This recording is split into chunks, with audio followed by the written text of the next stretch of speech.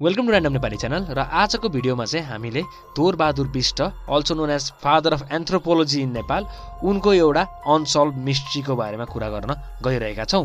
दोरबहादुर बिष्टको जन्म सन् 1920 को दशकमा भएको थियो र उनी बच्चैदेखि एक तरिकाको विद्रोही वा रेबल खालका मान्छे थिए जसले यो सोसाइटल स्ट्रक्चर हुन्छ नि सोसाइटीको स्ट्रक्चर त्यसलाई च्यालेन्ज गर्ने खालका धारणाहरू उनले राख्ने रहेछन्। उनले पाटन हाई स्कुलबाट आफ्नो स्कुलिङ कम्प्लिट गरेका थिए र त्यसपछि त्रिचन्द्र कलेज जोइन गरे।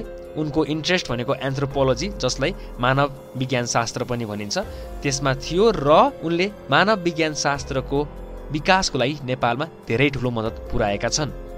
सन् 1982 देखि 1989 सम्म उनले टियुको डिपार्टमेन्ट अफ सोसियल साइन्सको हेडको रूपमा काम गरे र त्यहाँ काम गर्दाखेरि नेप्लिज एन्थ्रोपोलोजीलाई धेरै विकास गरे र त्यहाँ गरेको कामको कारणले नै उनलाई फादर अफ नेप्लिज एन्थ्रोपोलोजीको एउटा संज्ञा पनि दिइएको हो।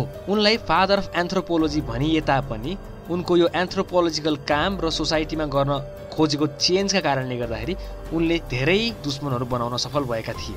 मैले अगाडि भनिहालेँ उहाँ एकदमै विद्रोही एकदम रेबल खालको मान्छे थिए, त्यो कारणले गर्दाखेरि पनि उनले धेरै दुश्मन कमाएको हो जस्तो लाग्छ। फर एक्जाम्पल उनले जुम्लाको 14 बासिया भन्ने ठाउँमा एउटा गाउँको स्थापना जस्तो गरे भनौँ न, जहाँ चाहिँ एउटा मोडल गाउँ भनिन्छ जुनमा कुनै कास्ट सिस्टम कास्ट फ्री गाउँ भनेको जात जाति यो ब्राह्मण क्षेत्रीयहरू नहुने खालको गाउँको स्थापना गरेको थिए, जसको कारणले गर्दाखेरि त्यो एरियाका धेरै हायर कास्ट मान्छेहरू चाहिँ दोरबहादुर बिष्टसँग एकदमै रिसाइरहेका थिए।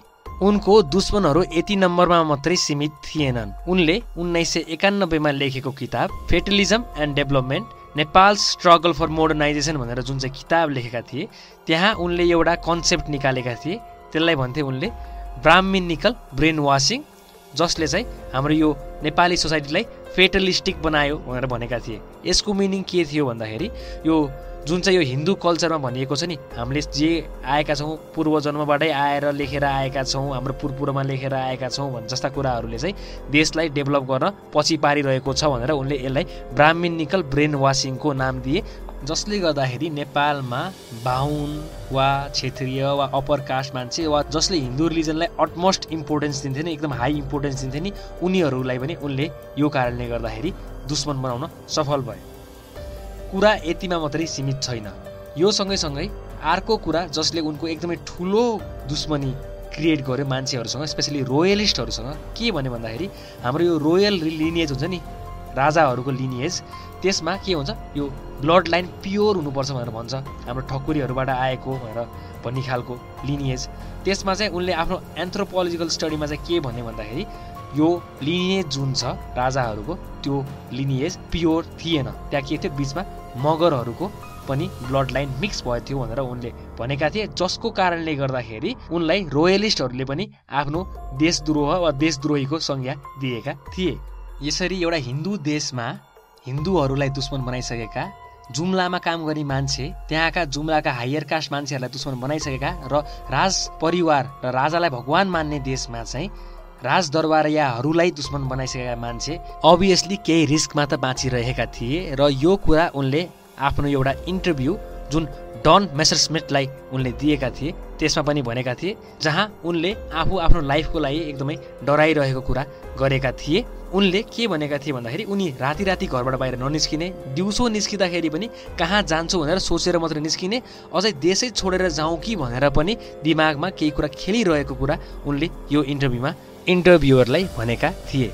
यही इन्टरभ्यू दिएको केही हप्तापछि दोरबहादुर बिष्ट नेपालगञ्जको लागि उडे र आफ्नो पासपोर्ट र क्यामेरा लिनको लागि कोहलपुर गए आफ्नो साथीको नातिलाई भेट्न। साथीको नातिसँग केही बेर गफ गरे र आफू पासपोर्ट र क्यामेरा लिन गएको मान्छे पासपोर्ट पनि चाहिँदैन क्यामेरा पनि चाहिँदैन भनेर म अब चिसापानी जान्छु भनेर बसमा चढे। बसमा चढ्नु अगाडि उसले आफ्नो साथीको नातिलाई के भने, मान्छेहरू एक्लै जन्मिन्छन् र एक्लै मर्नुपर्छ भन्ने डायलग दिए र त्यसपछि चाहिँ उनी बसमा चढे। अनि that was the last time any one saw him. उनलाई कसैले पनि त्यसपछि देखेन। उनी कहाँ गए, के भयो, कसो भयो भन्ने कुरा कसैलाई पनि थाहा छैन। यो संसारबाटै डिसपियर भयो। He just disappeared from the face of the earth. अहिलेसम्म 24 वर्ष भइसक्यो कसैलाई उहाँलाई के भयो, यस्तो प्रोमिनेन्ट मान्छेलाई के भयो भन्ने कुरा अहिलेसम्म पनि पत्ता लगाउन सकिएको छैन। However there are few theories, उहाँलाई के भएको हुनसक्छ वा अहिले कहाँ हुन सक्छन् भन्ने यसको बारेमा केही थ्योरीहरू भने छ जुन अब हामी यहाँ सुन्न गइरहेका छौँ। पहिलो थ्योरी छ उनले आत्महत्या गरे। यो थ्योरी किन अगाडि बढाइयो त्यो बेला भन्दाखेरि उनले भनेको अन्तिम डायलग द्याट इज मान्छेहरू एक्लै जन्मिन्छन् र एक्लै मर्नुपर्छ भन्ने जुन डायलग भने नि, यो कारणले गर्दाखेरि चाहिँ उनले आत्महत्या गरे कि भनेर कति मान्छेले स्पेकुलेट गरे। तर मान्छेहरूसँग बुझ्दाखेरि अरू मान्छेहरूले के भन्यो भन्दाखेरि उनी एकदमै मेन्टल्ली र इमोसनली स्ट्रङ मान्छे हो, सुसाइड गर्ने खालका मान्छे थिएनन् भनेर भन्छन्। सो यो नहुने चान्स छ भनेर कतिजनाले भने। दोस्रो थ्योरी रहेको छ कि उनले यति धेरै दुश्मनहरू बनाएका थिए, उनलाई रोयलिस्ट वा कोही रोयल फ्यामिलीको मान्छे लगाएर मारियो कि भन्ने एउटा थ्योरी, वा हायर क्लासका मान्छेहरू जो ब्राह्मण क्षेत्रीयहरू छ जो उनीहरूसँग रिसाएका थिए उनले बिचमा किडन्याप गरेर मारे कि भन्ने एउटा दोस्रो थ्योरी रहेको छ भने। तेस्रो थ्योरी चाहिँ अलि इन्ट्रेस्टिङ छ किन भन्दाखेरि यो इन्सिडेन्ट भएको 5 वर्ष, उनी हराएको 5 वर्ष, द्याट इज सन् 2000मा चाहिँ नेपालको एकजना पिलग्रिम जितेन्द्र बहादुर कार्की जब हरिद्वार गएका थिए त्यहाँ एउटा मान्छेसँग बसेर गफ गरेका रहेछन्। उनी त्यो मान्छेसँग गफ गरेर नेपाल फिर्ता आएपछि एउटा न्युज आर्टिकल पढे दोर बहादुर बिष्टको बारेमा उनको फोटो सहित। अनि त्यो फोटो देखेपछि यो मान्छेलाई त मैले कहीँ देखाएको छु यार भनेर जस्तो लाग्यो अरे। अनि सोच्दै जाँदाखेरि ए मैले त यो हरिद्वारमा भेटे मान्छे है भनेर भने। सो हि सेड द्याट दोर बहादुर बिष्ट मरेका छैनन्, कहाँ छन्, हरिद्वारमा एउटा साधु सन्त भएर चाहिँ बसिरहेका छन् भनेर उनले खबर गरे।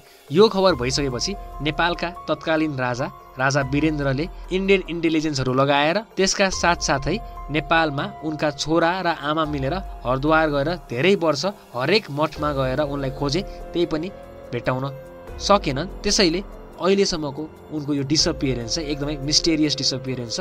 कहाँ गए, के भए, अहिले जिउँदै छन् कि छैनन् वा मरिसके भन्ने कुरा अहिलेसम्म पत्ता लगाउन सकिएको छैन। This is the story of Dor Bahadur Bisht. तपाईँलाई यो स्टोरीमा उहाँलाई के भएको हुनसक्छ जस्तो लाग्छ त्यो तल कमेन्टमा कमेन्ट गर्न नबिर्सिनु होला र हामी अब चाँडै नै अर्को भिडियोको लागि भेटौँला।